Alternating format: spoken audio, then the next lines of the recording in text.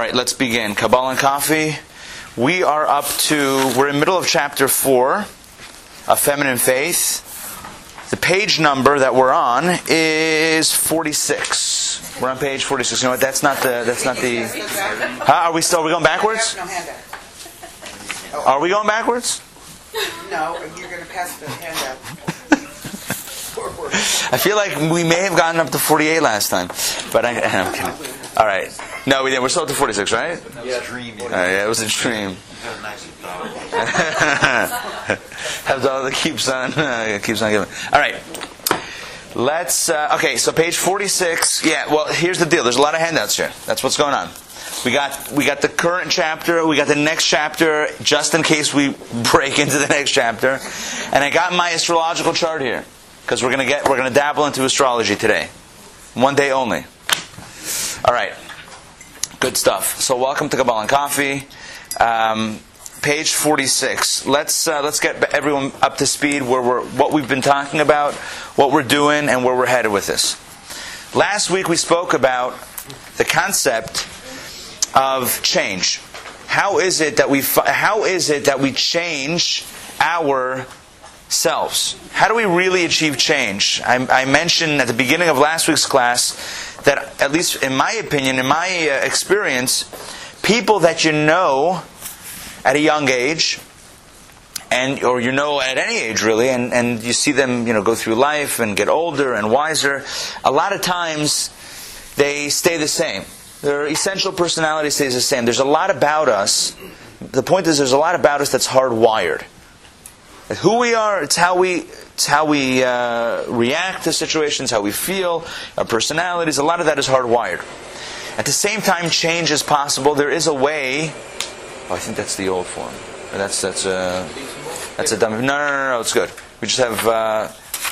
Okay. So we have. So there's a lot of. There's a part of us that's kind of stuck in a certain way. There's the way we're born, and the way that we're, in a sense,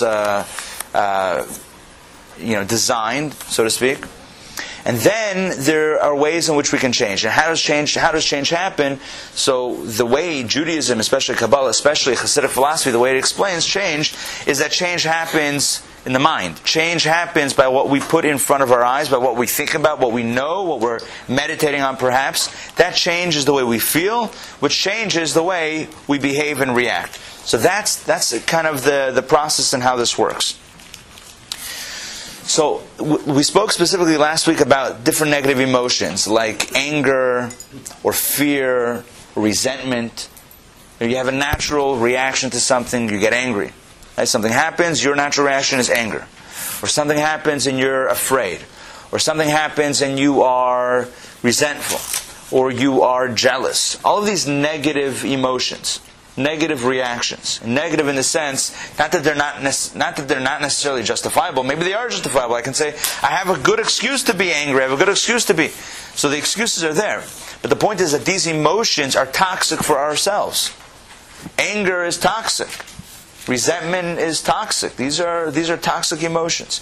So how to get out of it? So we explained that the best way to get out of it is by thinking differently. How do you think differently?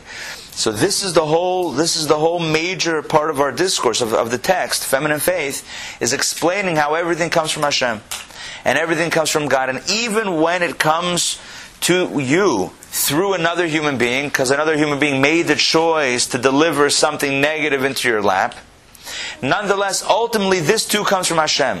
Now that person has chosen to be the conduit through which you receive it. So they have to face the music. Why should you be a negative channel? Why should they be a negative channel for negativity? So they have to face the music for being a negative channel. However, you, and as the recipient, the faith is that this is coming from Hashem, and everything only comes from Hashem anyway. There's only one source for everything.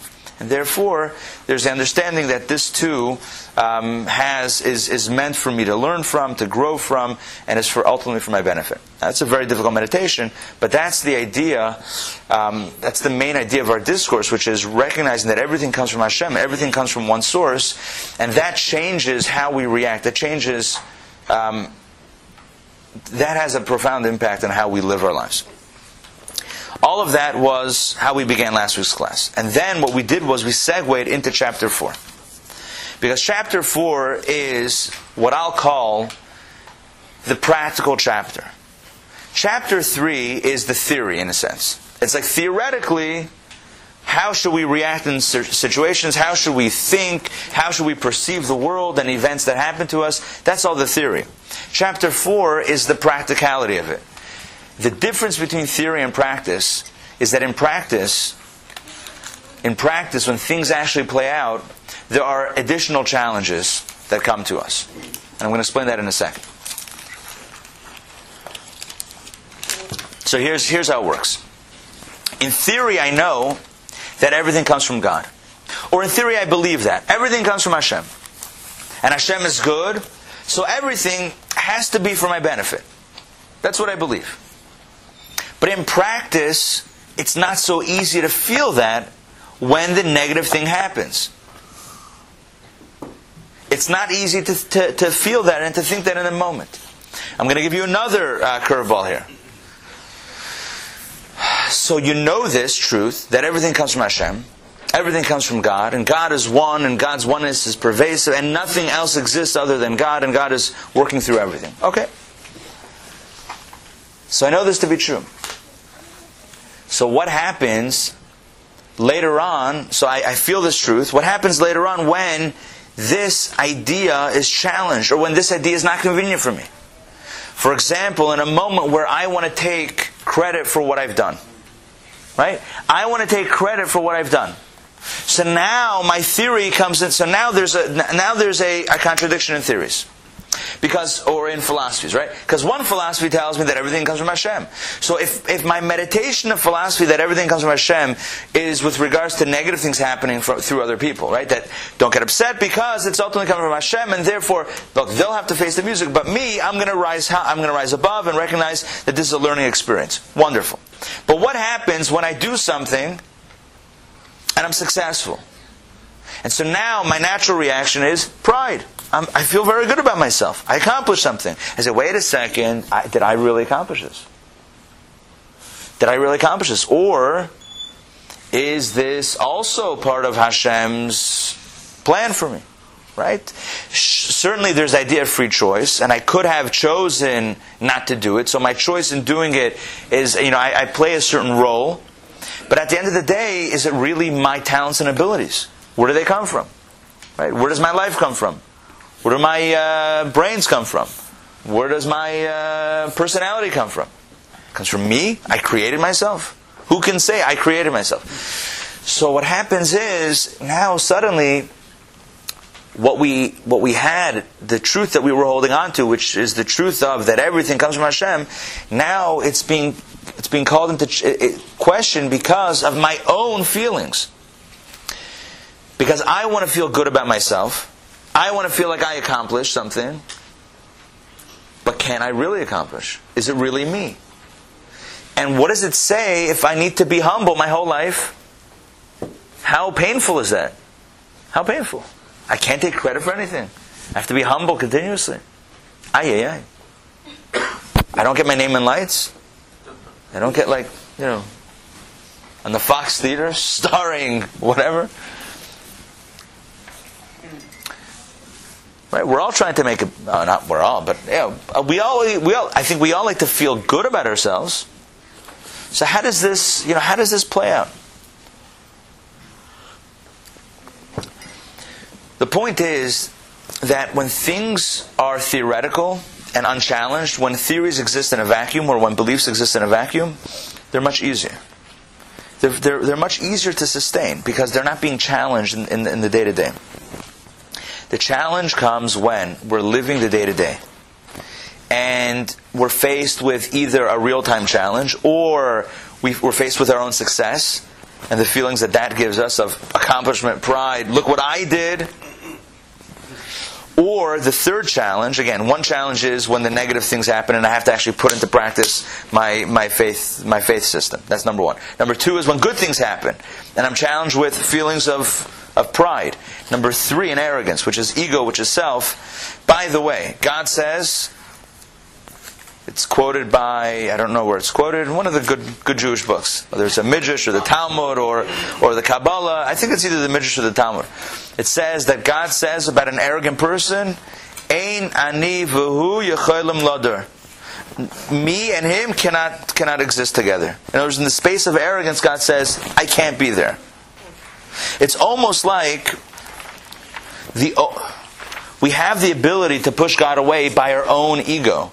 If we fill the space, it reminds me of the story that I've told many times in this class, where a certain congregant was complaining to the rabbi and saying to his rabbi, and he's saying, everyone in the synagogue, everyone in the community steps on me. So the rabbi says, well, if you didn't spread yourself out everywhere, people would have elsewhere to walk, but they can't help but stepping on you because you're everywhere. Anyway, he didn't say it so negatively, but he said it in a nice way. But brilliant. In other words, and it's the same thing, forget about other people, let's talk about God now for a second. So the Medrash says, or the Talmud says, but quoting God in a sense, that God says about arrogance, I cannot be there. There's no room for me. You're not giving room. Kli male einem mekabel. A full vessel cannot receive. You have a vessel, you have a cup, filled to the top. Overflowing, so it can't take anything more. So how you can't be receptive. So here's the point. Arrogance is one of the greatest dangers. So it's not only when the negative things happen, God forbid, when negative things happen to us, so our faith in God and our belief that everything is coming from Hashem is challenged. It's when the good things happen to us. And when we can feel arrogant. So that's also putting that's also putting our beliefs in peril. It's a very dangerous place. Because when we're full of pride, when we're full of ourselves, God is not in that space. That's the point, yeah. I'm having this discussion with my son about his music. Yeah. So he's about this idea that you're a vessel. And if you really look at people that are truly inspired and really almost on a savant type, Hashem uses you as you need a vessel for something to pass through. Right. You got to be a conduit as opposed to. So it's a sort of a partnership, but when you see people that are really very unique in their inspiration, you do get the sense that they are just a vessel. Right. Because they don't know. You ask them, how do they do this? They go, I don't know, it's easy. And you're like... Not easy for me, yeah. I'm with you, yeah. Look, the way Kabbalah explains creativity, as we've explained many times, Chachma, the power of Chachma, creative wisdom, is the prototype of creativity. That's creative wisdom is creativity. Chachma is all about, Chachma is associated koach ma, the power of ma, which means what? The power of bittul, the power of nothingness. The ultimate creativity is absence of self. The less present you are, the more creative you can be. This is what Kabbalah teaches. This is like the very first Kabbalistic energy of creation, Chachma, is the absence of self, which is the same as creativity. In the space of absence of self, in other words, in that vacuum, in that emptiness of self, there can be creativity. The more we're full of ourselves, the more we're just going to cycle back through the things that we already know, and there's no creativity. The more filled we are with self and look what I've accomplished and just self, the more stuck we are in our... Now, some people have a smaller circle, some people have a wider circle. It doesn't make a difference. The point is, whatever your box, circle, whatever it is, whoever you are, if you're stuck in that, you're stuck in that. So the challenge... and this text is all about feminine faith. And soon in chapter 5, we're going to get to the feminine aspect of this. But first we have to explain what faith is. Before we get to feminine faith, what is faith? Faith is recognizing that Hashem is everywhere. Hashem is everywhere. In the good stuff and the not so good stuff, it's all Hashem. So whether it's a challenging moment, it's Hashem. You came through somebody else, it's still Hashem. They chose to be a channel, but it's from Hashem. When the good stuff happens, it's also Hashem. So what does Pharaoh say? Li ya'iri v'ani asisani. Pharaoh says, Kabbalah teaches, Pharaoh says, the Nile is mine and I created myself. Pharaoh says, the Nile River, this is a quote, Li Ya'iri, the Nile is Li is mine. Ya'ar means river. The Nile River is mine. Va'ani asisani, and I created myself. I made myself. That's what he says. Think about it. All he says, he created the Nile, created himself? Pharaoh. Pff. And yet, we use the word all the time, self-made man, self-made woman. We use these terms all the time. We can create the American dream. Who creates it? We create it through our... And again, I'm not minimizing the effort and the choices that we make. Of course we make effort and choices. But ultimately, everything comes from Hashem, and all the ability, the strengths we have. We can choose to derail, we can choose to push off, we can choose to... But there are certain things, and ultimately everything, not certain things, everything ultimately comes from Hashem. So the danger in arrogance is the danger of completely blocking out Hashem and stepping into Pharaoh territory, which is saying that God doesn't exist at all. It's just me. It's just me and my my whatever, my prowess. The third challenge, again, one challenge is when the negative stuff happens, we actually have to pull on our faith. Second challenge is when the good things happen, and we're tempted to take credit for the good things. Third challenge is when other people start being cynical around us. Cynicism. So we're inspired. We feel confident, and we're studying, and we're feeling like I'm in a good place with my relationship with Hashem, and I'm feeling this is true and this is real. And then a friend, a colleague, whatever, somebody says, or read a book, nah, don't get so excited. Don't get so excited. It's not real. You think really Hashem was involved? Nah, God is a crutch. Religion is a crutch for those that need. It's you, it was them, it was him, it was her. It was random coincidence. What was God was behind it? Or you really think that? Then suddenly it's the old cold water. And it says, I'm going to get to your question in one second, I just want to finish this idea. This is Amalek. Not Amalek in Torah, biblical Amalek. It says when the Jews left Egypt, the first nation that battled with the Jewish people is the nation of Amalek. The Medrash relates, and Rashi cites it in his commentary on the Torah, he likens this to a hot bath that no one can step into because it's too hot. Until you have one person who just says, I don't care, I'm going in, and that one person goes in and cools off the bath by taking, Amalek is all about cooling down the fire. Amalek, the numerical value of the letters Amalek, Ayin, Mem. Let's do this. Ayin, Mem, Lamed, Kuf. Ayin is 70. Okay, someone keep a running tab. 70 is Ayin, Mem is 40, Lamed is 30, and Kuf is 100. What do we have? 240. 240. Is the same numerical value as the Hebrew word Safek. You know what Safek means? Doubt. What's the word? What Safek? Samach is 60, Hey is 80, and Kuf is 100. What does that equal? 240. Amalek is all about Safek. Amalek is Safek. Amalek is doubt. What does it mean, doubt? Doubt means cynicism.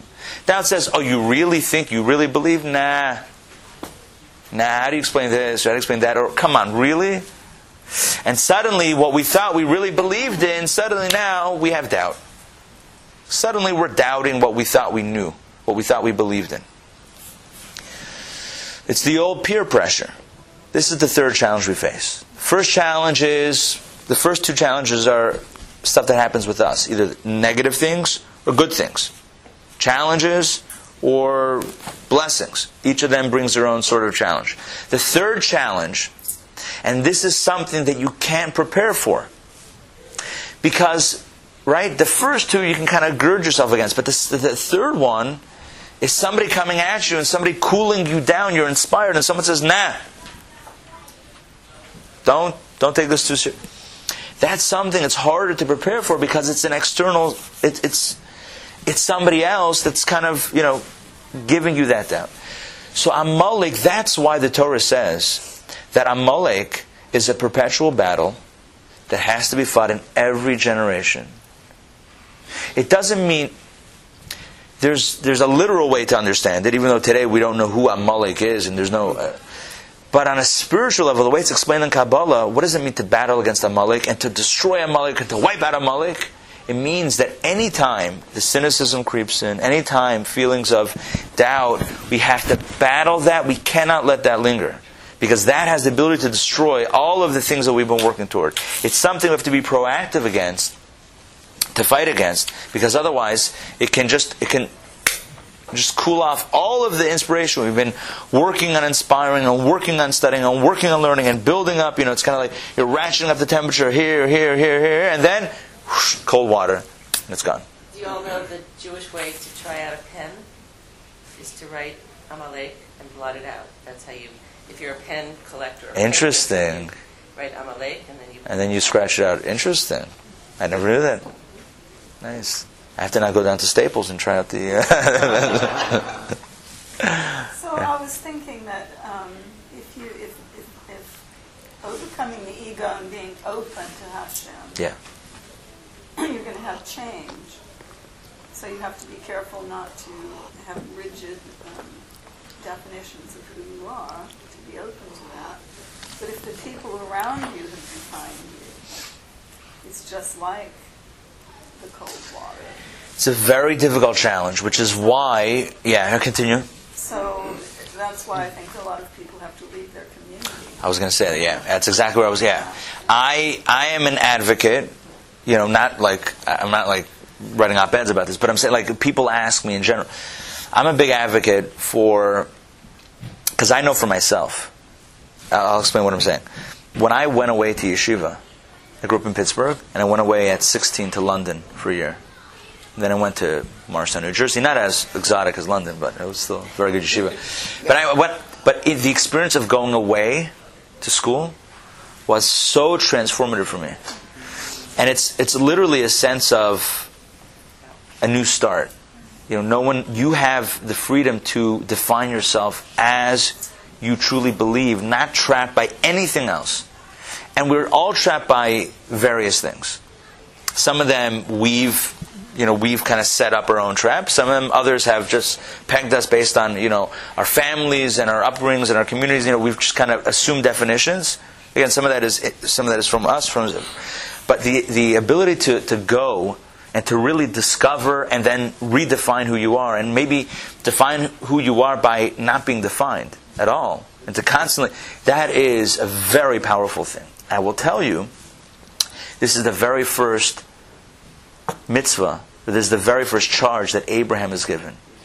Lech lecha, leave, me'artzecha, u'mimeiladecha, u'mibeis avicha. Leave your land, leave your birthplace, leave your father's house, and then you will attain greatness. Kabbalah explains what do all these three definitions mean? Literally it means leave your community, but it also means leave your behavioral patterns, leave your emotional patterns, leave your intellectual patterns, leave all of that behind, and discover who you truly are.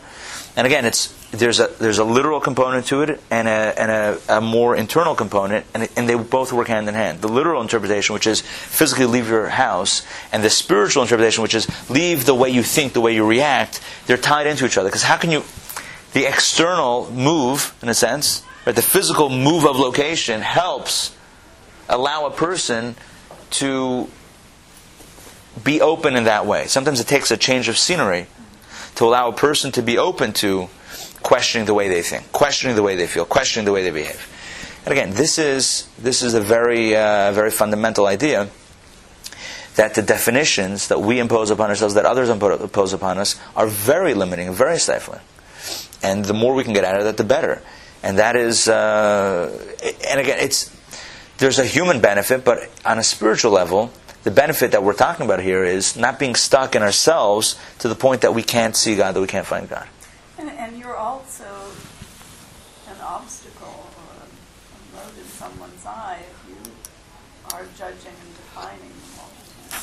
It doesn't allow them to be spiritual. Right. And again, this ties into the third challenge that I'm saying, the challenge of others, judging you or being cynical, all of these things, the challenge of, somebody else, kind of like, Not doing anything horrible. I'm not talking about, the first challenge was if something bad happens to you, somebody does something bad to you. Chas v'shalom, God forbid. Second one is if there's a good thing that happens that you accomplish. The third thing is no one's doing anything bad. But they're just saying, really? They're just, looking at you in a certain way, or questioning a certain way, you're a little smirk, a little shrug, a little like that. Like you and your faith again. Yeah. Well, it also calls into question the whole concept of integrity, self-containment, relationship with Hashem privately versus community. Because as soon as you involve yourself in community at all, you're subject to distraction, and you're not hearing the voice anymore. But imagine a community of individuals that are all on the same page. That's the ideal. Right. And it's hard to achieve. The challenge also is if you are feeling you're very principled, you sometimes tend to attract people that are doubters, and you try to change their. It's a whole. There's a lot. Listen, there's no shortage of challenges in all of this. The point is to understand the different sorts of challenges and gain tools and how to.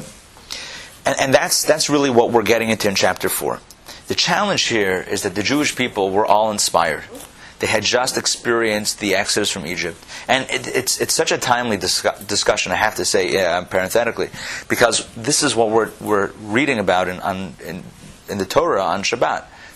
We just started the book of Exodus in synagogue yesterday, and we're going to go through the next three or four Torah portions are all about the slavery and the plagues, and then ultimately the Exodus, and then the splitting of the sea. That's the next. This is what's going on a timely level.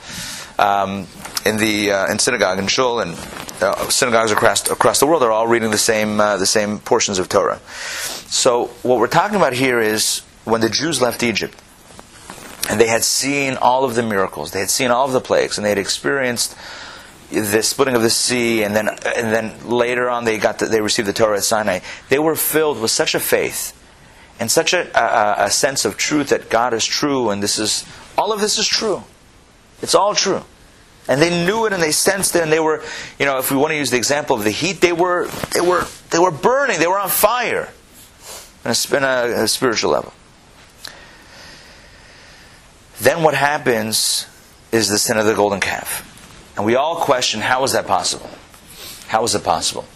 We're going to give an explanation here, how it was possible. And the explanation is going to sound ridiculous. It's going to sound silly. I'll tell you the explanation. Here's the explanation.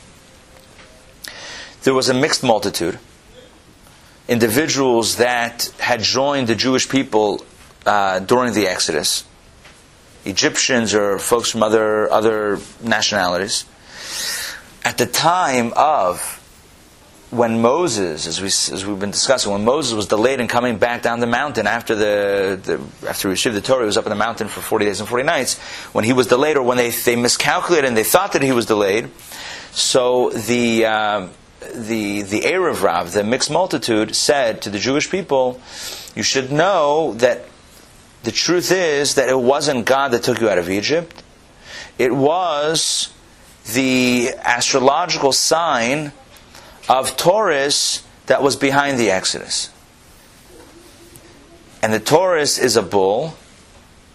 And so therefore they said, let's make a golden calf. And that's the God. And when they made a golden calf, they said, this is the God that took you out of Egypt. Does that make sense? Does that make sense? Sounds ridiculous. So you can say, not if you believe in astrology, but they just experienced plagues, and they just experienced. They didn't experience. They saw the miracles, and they saw the splitting of the sea, and they got the Torah at Sinai. And you're telling me that it's a golden calf? So they convinced the Jews. So they convinced them first, and then they made the golden calf. Yeah, the timeline is not clear in this explanation as far as, but it seems like that's the way that this explanation is going. The question is, how do you get convinced out of? The answer is as simple. Again, let me just state the question clearly. The question is, how do you get convinced out of faith in God by saying, "Oh no, it was an astrological sign"? Why is that any better? And the answer is what we're talking about. The answer to this question is really what we're talking about here. Is that faith in something that you can't see. Faith in something that is invisible. Faith, right? Faith is so, even when it's strong and powerful, is so tenuous that cynicism and doubt and, oh no, it wasn't this, it was that, suddenly you're like, oh, well maybe you're right. Maybe I was just on this, faith trip and I got to come back down to reality. What is the reality? In those times it was astrology. Today for some it's also astrology. But for us today, maybe it's other things. Maybe it's nature. Maybe it's money. Maybe it's power. Maybe it's accidents, coincidences. Somebody says, "Oh, you really think that it happened? It's a lesson. It's a message. The reason why that happened is to teach you something." Nah, it was all an accident. You're like, maybe it was. You're right. Maybe it was. The question is, how do you fall from such a high place? The answer is, the higher you are, the easier it is to fall. Right? It only takes a little bit of water to put out a big fire. Or maybe it doesn't physically, but in this case it does. There's a little bit of cynicism, a little bit of coldness. Amalek. You know what Amalek is in Yiddish? Amalek et Zaitin. You know what that word means? You know what that phrase means? Amalek et Zaitin. You know what that means? Amalek et Zaitin means back in the old days. Amalek et Zaitin, back in the day. That's also Amalek. Saying, back in the day, yeah, it was good, it was right. It's the coldness. It's the kaltkeit. It says Amalek is... Why is Amalek cold? Oh, Asher Karcha Baderech. It says Asher Karcha Baderech. So it says, who's Amalek? So the Torah says, Amalek Karcha Baderech attacked you on the way. But Karcha can also be translated as ice. Kerach is ice.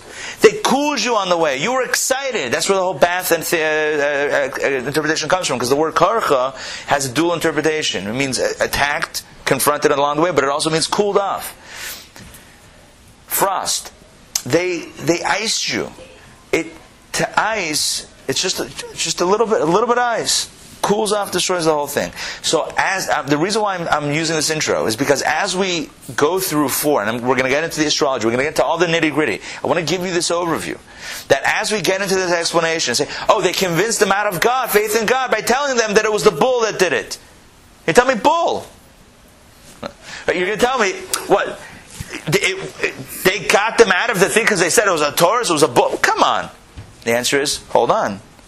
It's that easy. It's that easy to get out of a place of inspiration by a little bit of coldness and saying, nah, it wasn't that, it was that, and it's done. Yeah. Where does astrology come from?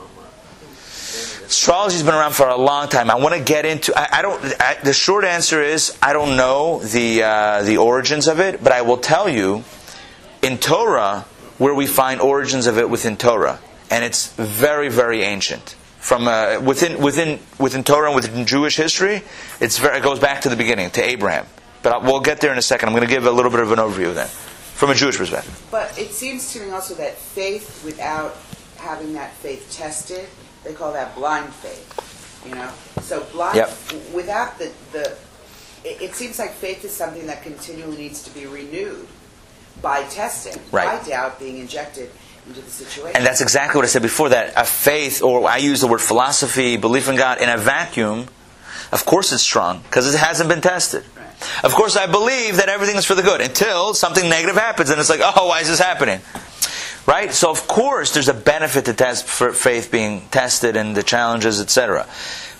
But at the end of the day, when that happens, there is a profound challenge. And it becomes very difficult. How do you work with this? Whether it's in any of the 3 areas that I mentioned, it becomes profoundly challenging. Now you're right. With the challenge is a benefit. That's true with every challenge. Every challenge, the flip side, of the coin, with the challenge is a great opportunity for growth in that area.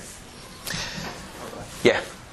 I think that just being alive is a challenge. I'm with you. Like every moment, life gets in your face.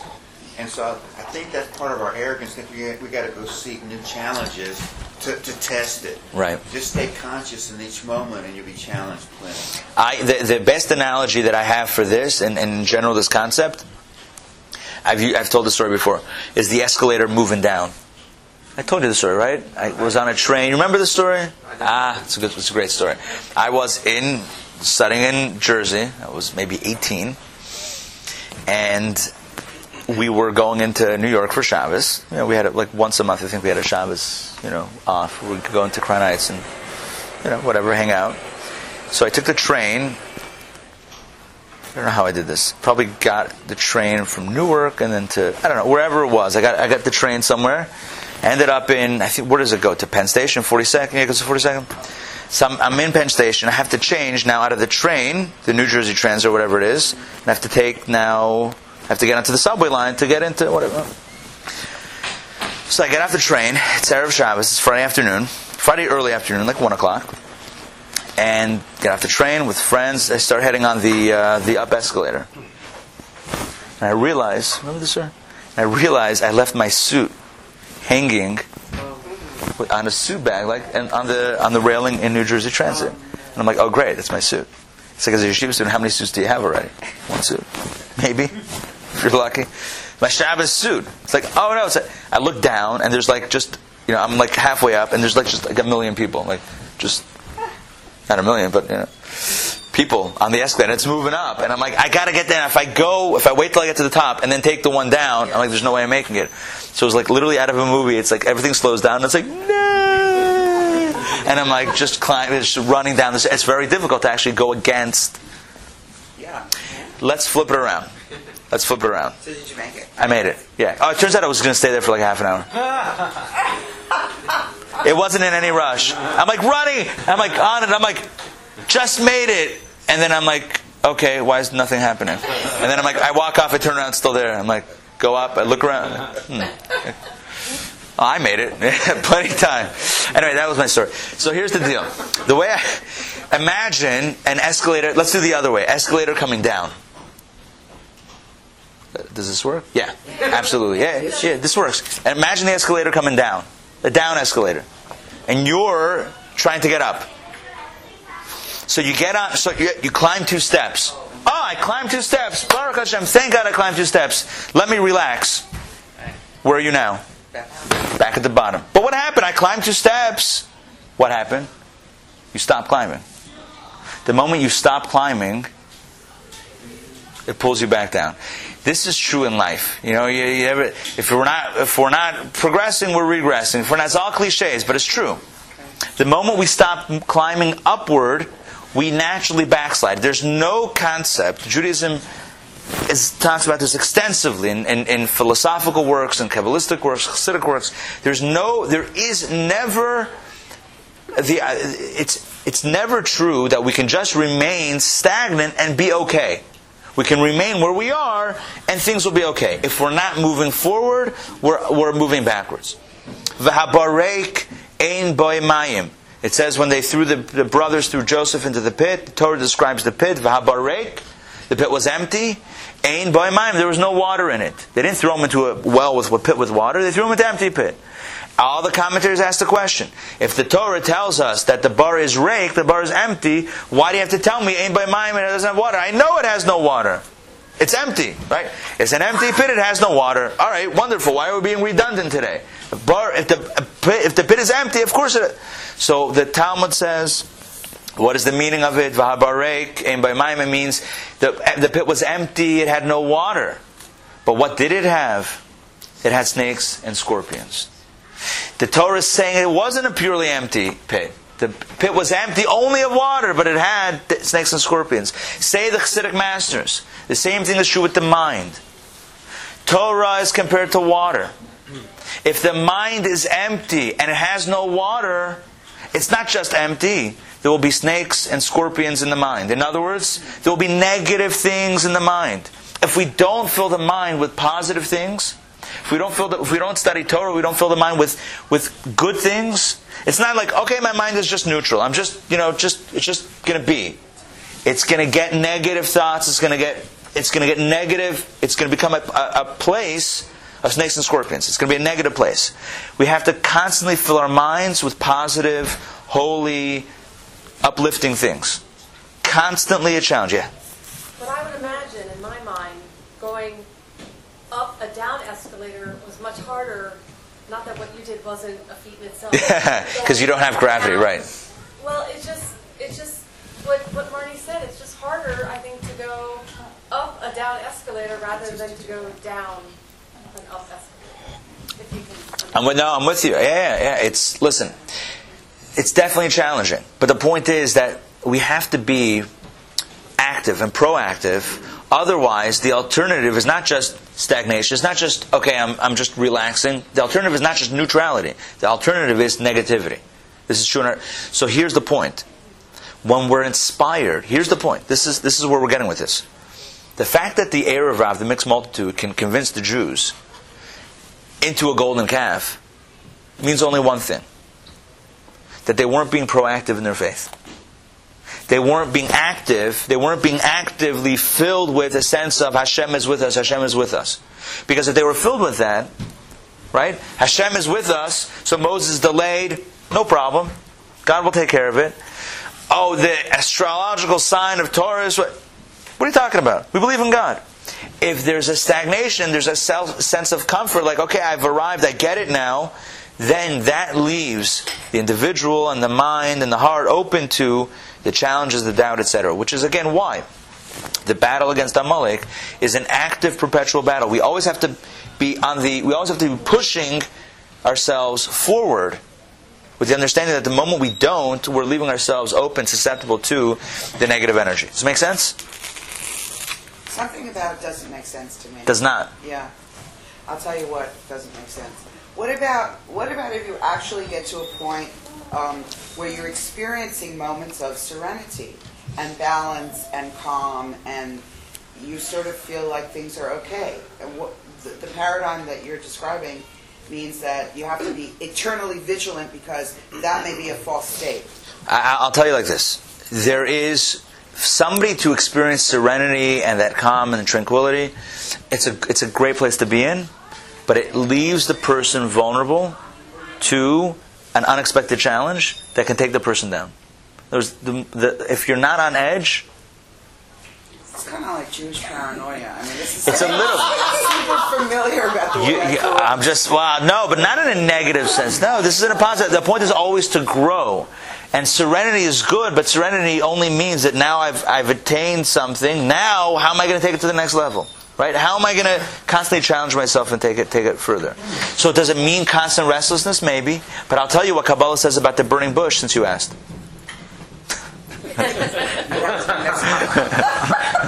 Rabbi, I see that, as what Doris is saying is that, you eat and you feel calm and full, but you have to keep eating again.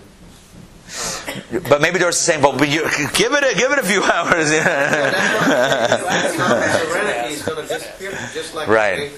Satisfaction disappears, and we have to eat. Right. We must continue to eat. What I'm saying, you have to continue to. Right. You have Shabbos, and then you got to get back into it. Right. But here's the way Kabbalah explains the burning bush. Why does God appear to? It says we read it yesterday in the Torah. So Moses is shepherding. He's out of Egypt. He had to run away. He's shepherding in Midian, and he sees this sight, the burning bush. So the Torah describes it. He sees this sight. The bush is burning, and it's not being consumed.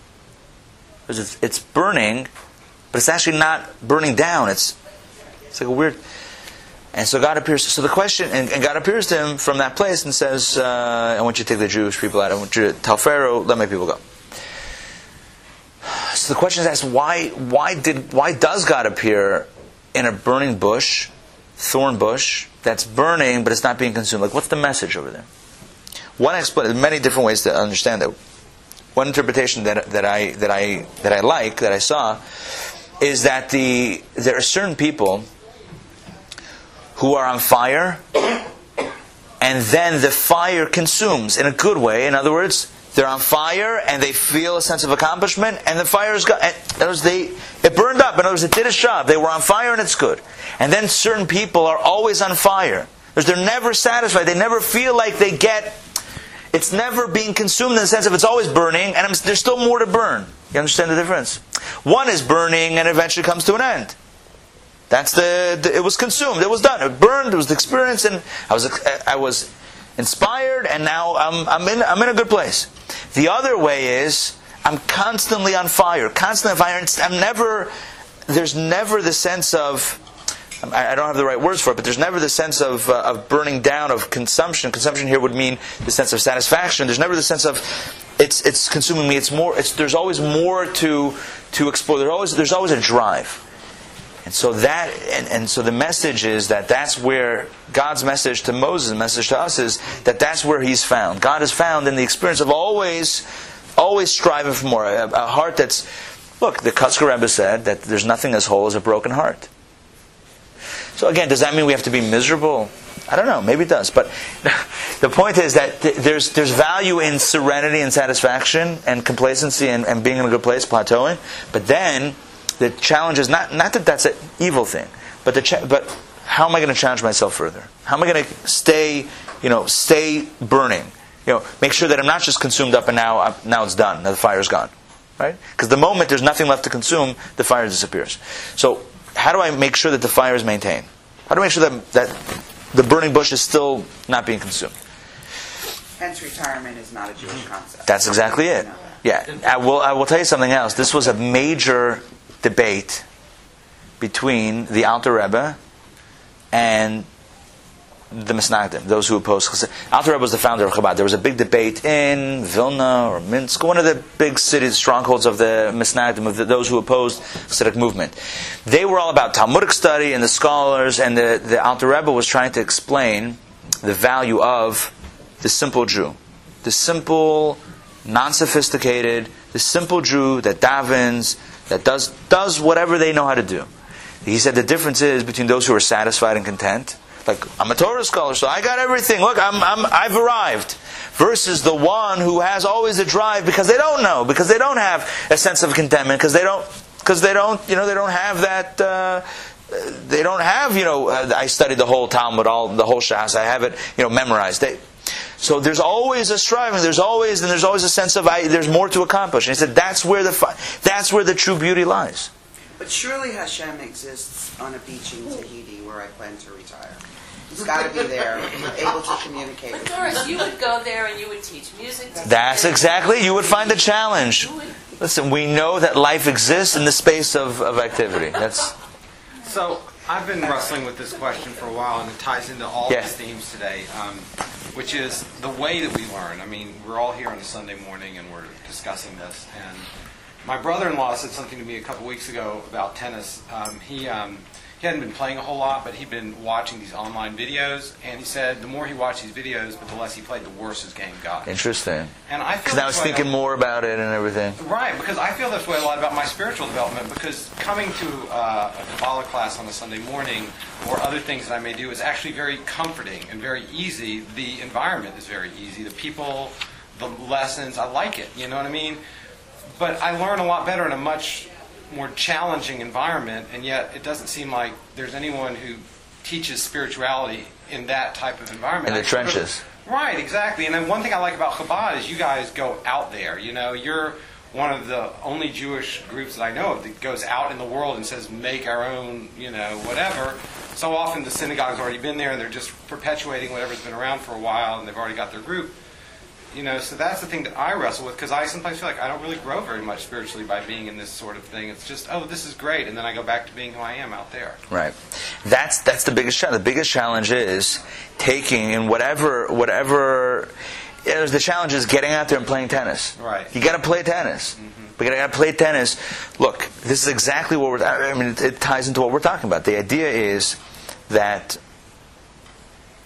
the faith that we spoke about in chapter 3 is the theory. In chapter 4, we're dealing with, now you're at the foot of Mount Sinai, and you're waiting for Moses, and he's delayed. Now you're in the trenches. Everyone's panicking, where's Moses, where's Moses? And the Erev, the mixed multitude says, where's Moses? Don't worry about Moses. It was all the astrological signs that were doing it anyway. Don't worry about that. And now your faith is challenged real time. That's when the challenge happens.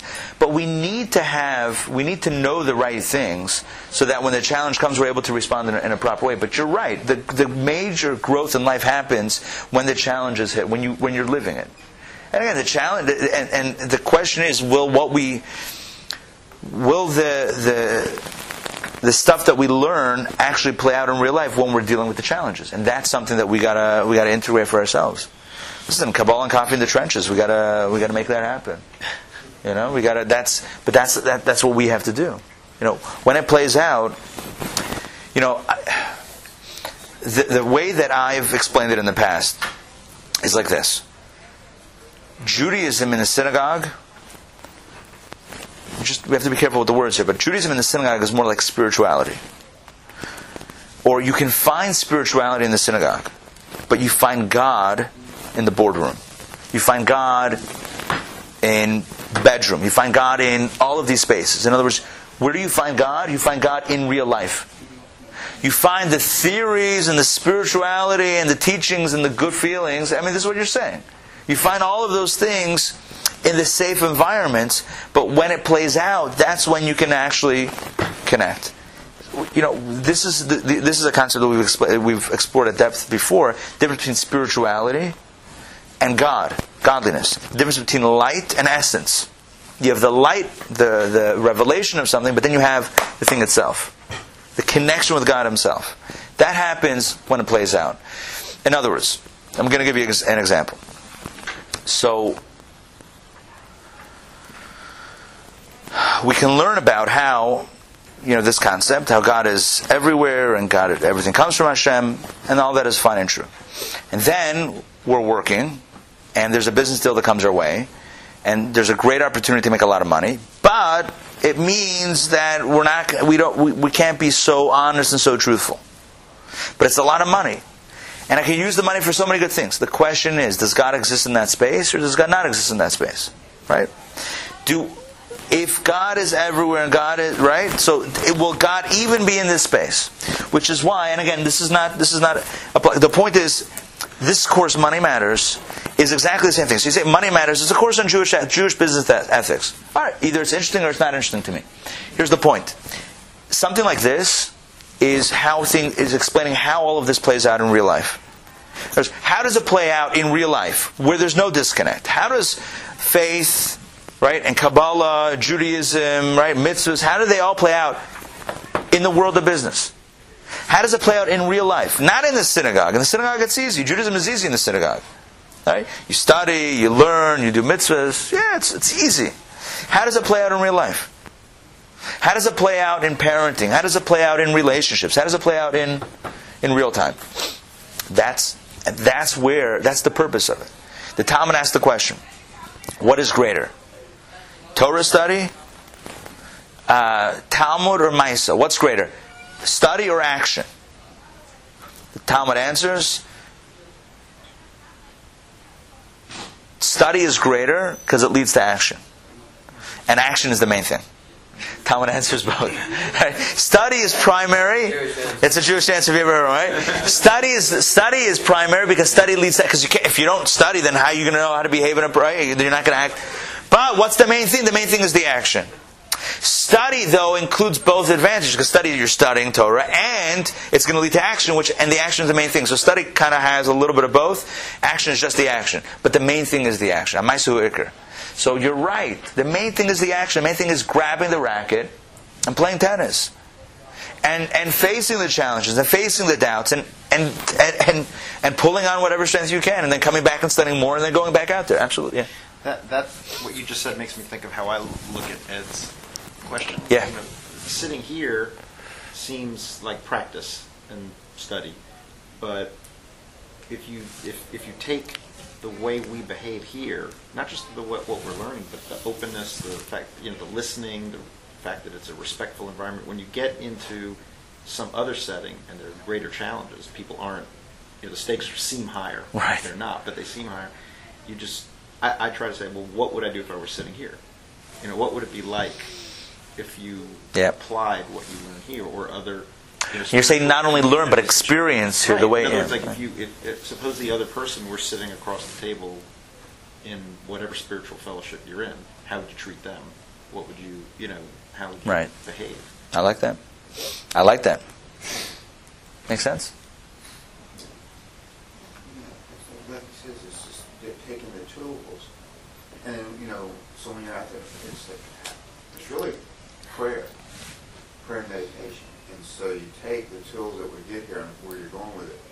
So when you're challenged by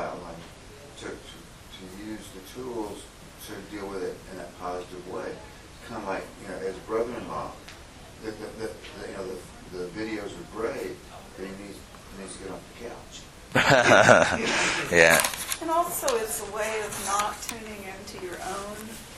I mean, if you make it cerebral, like he's analyzing everything he's doing, Right. you've got to just trust your body to do the right thing. I think the main thing is just to get out there. And I'm with you. Like if you overthink, okay, let's pass this around. Let's get into the conclusion of chapter 4, second half of chapter 4. Exciting conclusion. It could have been a golden scorpion. That would have taken them longer. That would have been more complex, right? They built a golden scorpion. Yeah. I will tell you that well, that's a different month. That's Cheshvan. Scorpio is Cheshvan, which we're going to see in a second in this chart.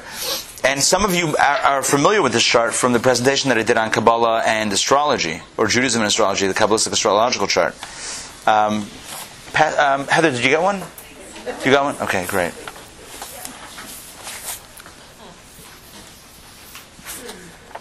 All right, so this is the Kabbalistic astrological chart. As you see here, you have the little icon with the signs, the Jewish month, the signs that are associated with the Jewish month. There's a Hebrew letter that's associated with each sign. There's a tribe. And there's an attribute to correct. In other words, every sign, every month has a certain part of our personality, our being, that we're meant to correct and improve on. We don't really have time to explore this extensively. But I want to point out a few things. First of all, history of astrology in Judaism and Torah discussion, Torah discourse. Abraham says to God says to Abraham, I'm going to bless you with a son. Abraham says to God, I've looked in my stars, the Medrash says this. I looked in my stars, and the stars tell me that I cannot have a child with Sarai. So God says to Abraham, I'm going to change your names. So, in other words, Sarai can't have a child, but Sarah can. Sarah can. That's what he says. So here we have, and that's the end of it. So there is, so this is one source, one place where we find astrology mentioned in Torah and in Jewish thought. Another time is with the story of Moses, Moses' birth. Moses is born, and before Moses is born, the Torah tells us that there was a decree where the Pharaoh said to the Egyptians that any boy that's born has to be thrown into the Nile River. Right? Death by Nile. And why? Because they saw that the Savior of the Jewish people, his downfall would happen through water. And so they figured, all right, and they saw that he was being born on that day. So on that day, the Pharaoh's astrologer said to him, any boy that's born today has to be thrown into the Nile River, because that's what the stars say, that the downfall is going to be by water, and we got to make this happen. So Moses ends up in the water, but he ends up in a basket. Ironically enough, called the Moses basket. Joke. And right, Moses is in a basket in the water, and he survives. Years later, he strikes the rock that produced water, and that was his downfall. Why he didn't end up in the land of Israel? Why he died in the desert because he hit the rock to produce water. So that was his downfall. So, but again, we see the idea of astrology mentioned in conjunction with Torah stories and with biblical figures with Moses, which tells us something powerful. That number one, the stars do have a lot to tell us. But number two, it's very difficult to decipher the message of the stars. This is the Jewish perspective on it. Number one, the stars do have a lot to tell us. But number two, it's very difficult to decipher what exactly the stars' meaning is. Right? If you see, and again, I'm not saying that the horoscope or whatever that's officially astrological, that those things are legit. Those things could be made up. But if somebody was really able to consult the stars and really understand them, or really able to see what's in there, there would still be a challenge of understanding how it plays out and what it means. In other words, how to really translate the information into a practical message. That's number one. At the same time, the Talmud says that Ein Mazal Yisrael, that there's that we are not under the stars. In other words, that even if the stars say that something is going to happen, or should happen, or will happen, or might happen, it can be changed through prayer to Hashem. Because the stars are just, as we've been explaining in this text, the stars are just a tool that God uses. So the stars are just a tool, but they're by no means the source of the blessing or otherwise. So if you want to change what you see, so pray to God. So in that case, why consult the stars in the first place? If you want something, pray to God. Right? If you want something different, change your behavior. Right? Which affects on a cosmic level what's going to happen. So the point is, we don't need to consult the stars. We just need to work on our own behavior and to connect with Hashem. But that being said, the stars do have something to them. There is something in the stars. Not that it's their own power, but it's what God is delivering to us. The example that we use in this class is the example of a pitcher, right? So the pitcher decides which pitch he's going to throw, throws the pitch. The batter looks at the hand of the pitcher and the way the ball comes out of the hand. The batter sees what kind of pitch: fastball, curveball, slider, split finger, whatever. A good batter can see what pitch is coming or where to swing. By no means is the hand that which decides the pitch. It started in the pitcher's brain, the pitcher's mind. The pitcher decides what pitch to throw. The hand is just the delivery mechanism with which it comes down. So the stars are the delivery mechanism. The stars are the delivery mechanism for the blessing from on high. So you could look in the stars and see which blessing is coming down, but by no means does it come from the stars. It's coming through the stars. Good. Egypt. It says in Jewish books, Egypt had many idols. Egypt worshipped many Egyptians as a people. He worshipped many things, including the lamb, which is why the Torah tells us.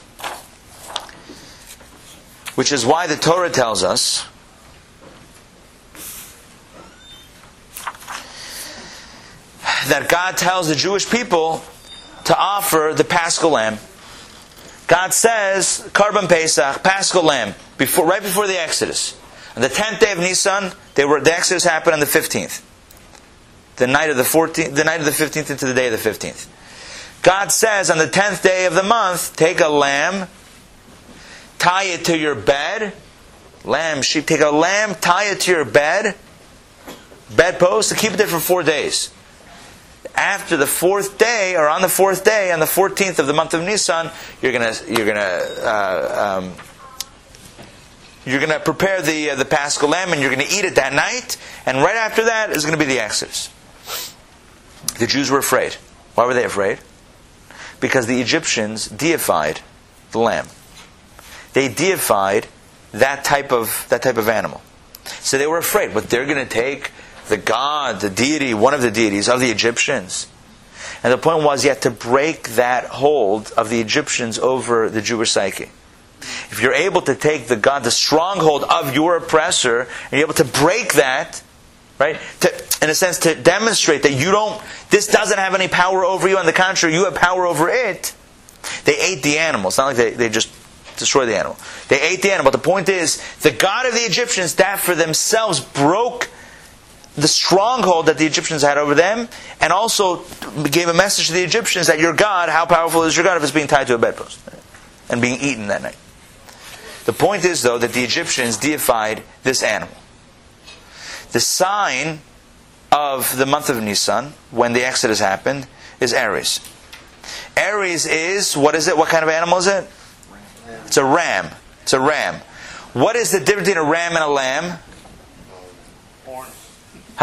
The lamb age. Lamb is under 1 year of age, and a ram is an adult male lamb. Adult male, that family, the adult male is called the ram, and the young version of the animal is called the lamb. It's the same animal. Okay? That's the sign of the month of Nisan. The sign is because that was the Egyptian god, and that was the sacrifice, and that was the Paschal lamb that they ate was a symbol of breaking that hold, that stronghold that they had, which led to the Exodus. Alright, look at the next month, the month of Iyar. The month of Iyar, the sign for Iyar is the Taurus, which is the bull. A bull is an adult cow. Or is a male, right? A bull is a male cow, right? The young cow is a calf. So what happens? The Erev Rav, the mixed multitude, says to the Jewish people, they say, oh, look what happened. Egypt was destroyed. Egypt had plagues and the Exodus, and all all of that was because the stars were battling amongst themselves. The star of Taurus, the sign of Taurus, was battling the sign of Aries. And that's why the lamb fell. Not because God let you out of Egypt, not because God sent plagues and took you out. It's because the bull was victorious over the ram. That's what they said. And we find, because the neighboring stars, they could, they're turf wars. One star wants to battle the other star. So they were battling each other. Huh? Star Wars. There you go. Even better. Star Wars. They were battling each other. And Taurus was victorious over Aries. But who's the god in the sky? Or God with the lower? Who's the power? The power is Taurus. The power is the bull, is that family. So we got to create a golden calf to give thanks and to worship the true power. What's the true power? The calf, the bull. Over the lamb, the sheep, the ram. That's what happened. We're going to read this inside, yeah. And because Taurus is heavy into thought, they were probably pretty persuasive in their arguments. Yeah, they were persuasive. Yeah, and as you see that the attributes are correct, every month has a different attribute. So, right, Nisan is speech, which is why a Passover is all about speech. V'higan to Levincha, teach your children, speak the Haggadah, the Magid, the retelling of the story.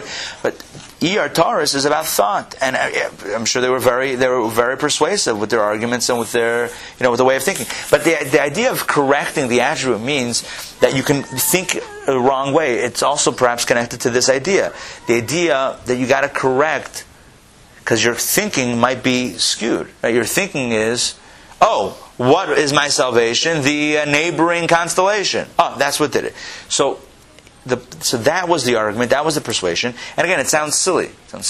Not number one, not if you believe in astrology. And number two, not if we look at our own lives. Look at our own lives. We say, I believed in God until somebody told me that I shouldn't believe in God, or until I realized, maybe it wasn't God, it was, something else. Whatever force, fill in the blank. Whatever force that is that you're filling in the blank, that is the equivalent of this argument saying, no, it's not Aries, it was Taurus, and I have a good explanation.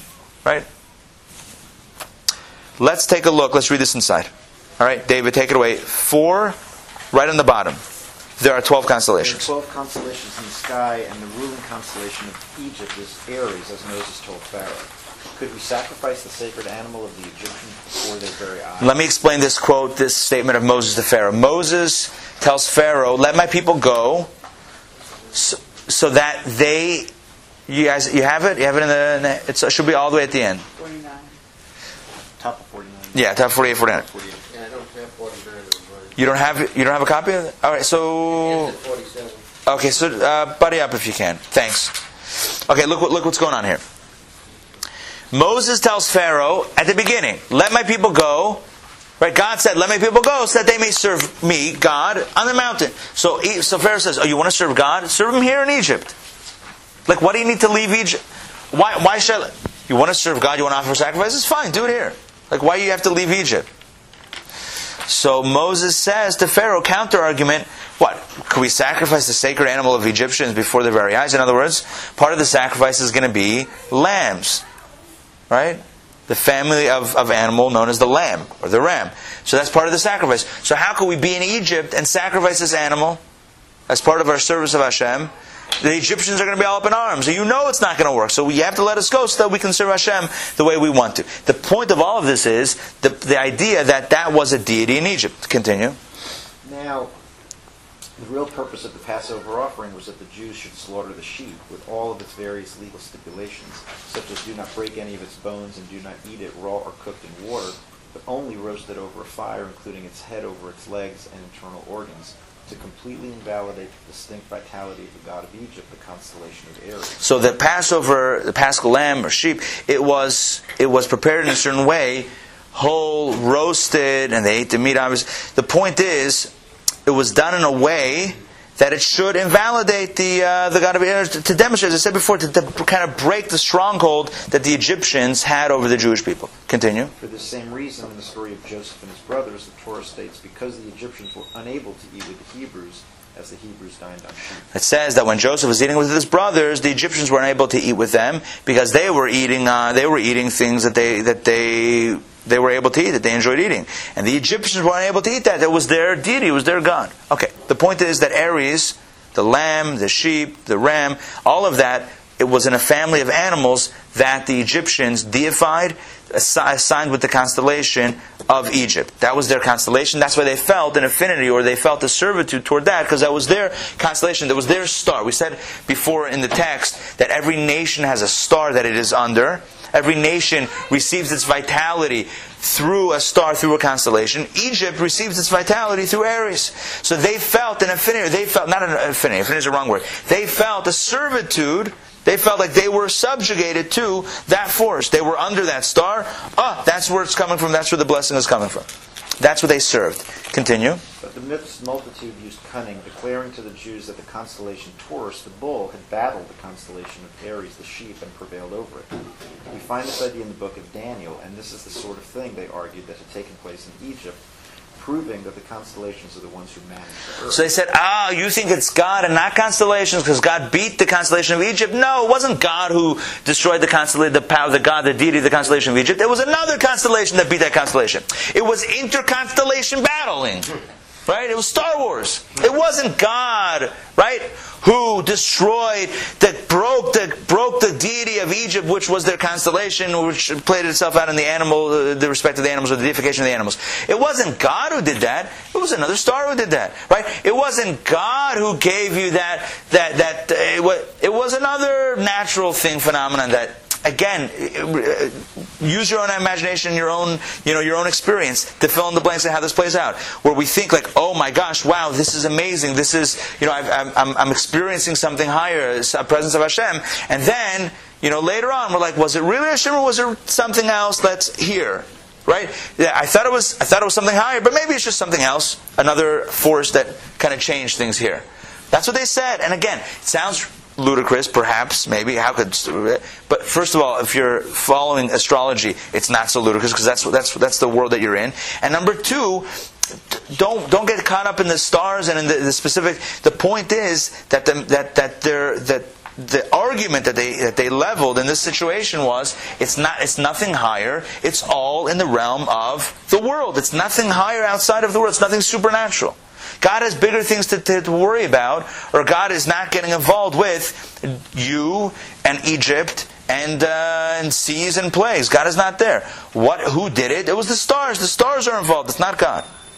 And they cited even the book of... Now, this idea is in the book of Daniel. Obviously, the book of Daniel was not written yet. But the point is that it does... They can't cite something that hasn't been written. But the point is, the book of Daniel, Daniel says that he was standing there...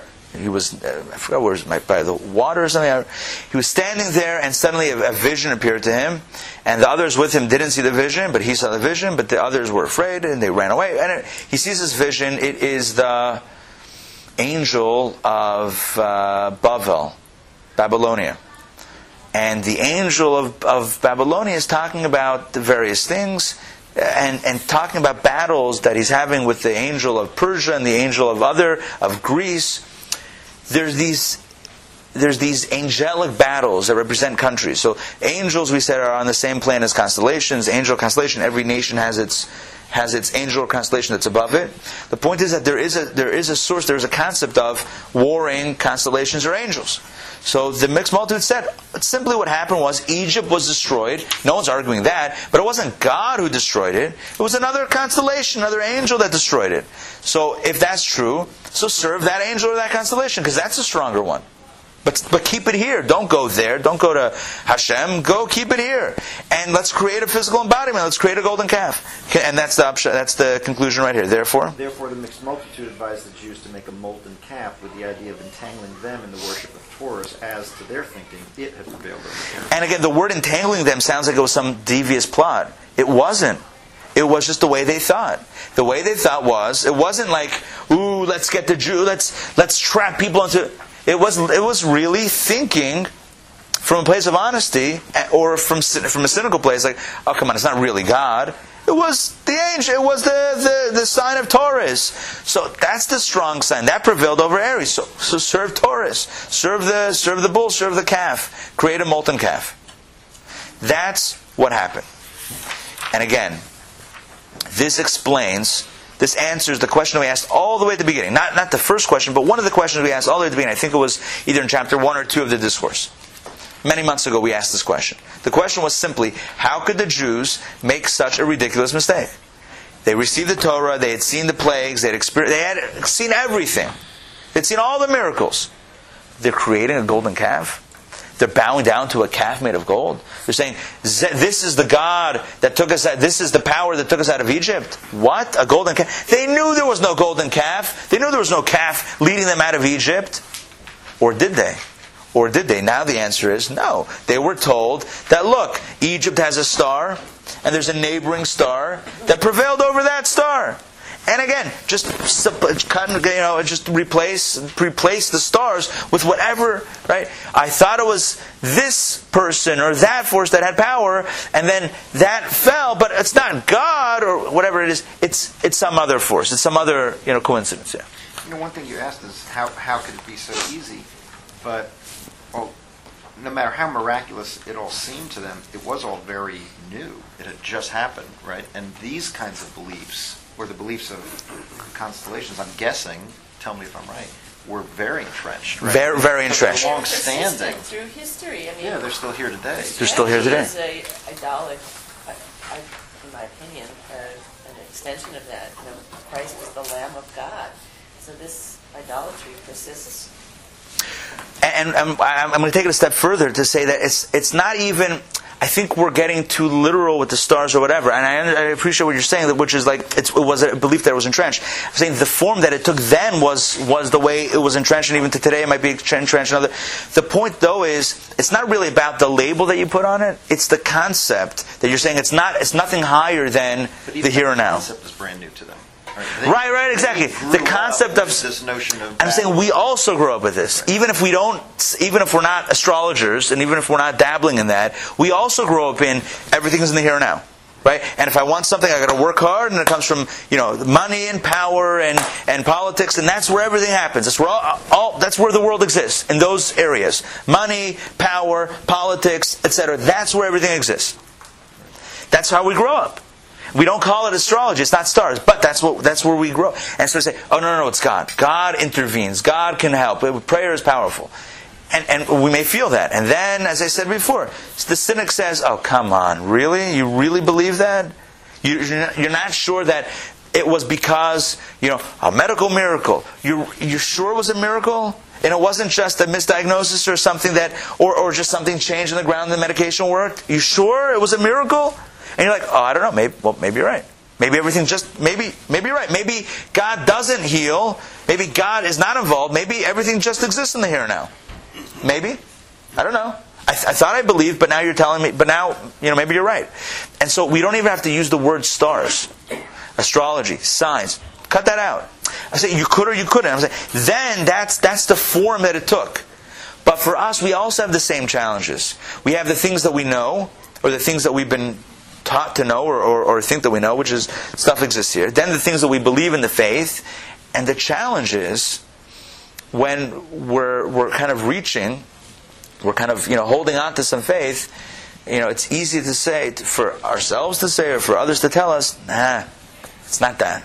It's nothing higher than something else that happened here. It's all here. It's all here. That's the challenge. So, what's the answer to the challenge?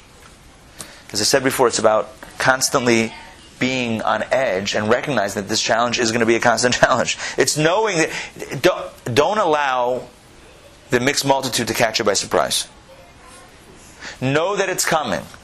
Know that it's coming, and not to say that if you have questions, if you have doubts, if you have questions, then that's an evil thing, that's a negative thing. But it's a real thing. It's a part of reality. We have moments of faith and moments of challenge in which we have questioning. The point is, the more we're conscious, the more we're aware of everything that's happening, the more prepared we are to weather the challenges of faith and to come out the other end stronger than we were before. And that's really the upshot of all this. So how could the Jews worship a golden calf? How could they not worship a golden calf? All right? When everything they know exists here down, And suddenly they're like expected to extend and believe in something higher. And then they're told, I have a good explanation how everything happened. I watched the Discovery Channel and they were able to explain how all the plagues happened. How all the plagues happened. So you're like, okay. So how can they not worship the golden calf? And again, it just look in our own lives. It's the same drama replays itself. The thing that I want to point out is, number one, we shouldn't judge the ancient Jews who fell into the golden calf, into that worship, because it's the challenge that continuously occurs. On the contrary, the lesson is how we have to expect the challenge and how we have to, in whichever way, try to strengthen ourselves and be stronger. And come out stronger the other side. That's all chapter 4. Chapter 5 is really getting to the point of this whole discourse, which is where women play a role in this. Why is it that when it came to the golden calf, only the men were susceptible to this? All of what we've been talking about, right? That the cynicism, Amalek, the doubts, the signs, only the men fell in this challenge and not the women. Why is that? Where do the souls of women come from? The feminine souls? Where do they come from on high? And how that better prepares the feminine energy, the feminine soul, to weather the challenges of faith. And what men can learn from the feminine soul. This is all next week and the next few weeks. Chapter 5, the last chapter. So, hope to see everyone next week. A few very quick announcements.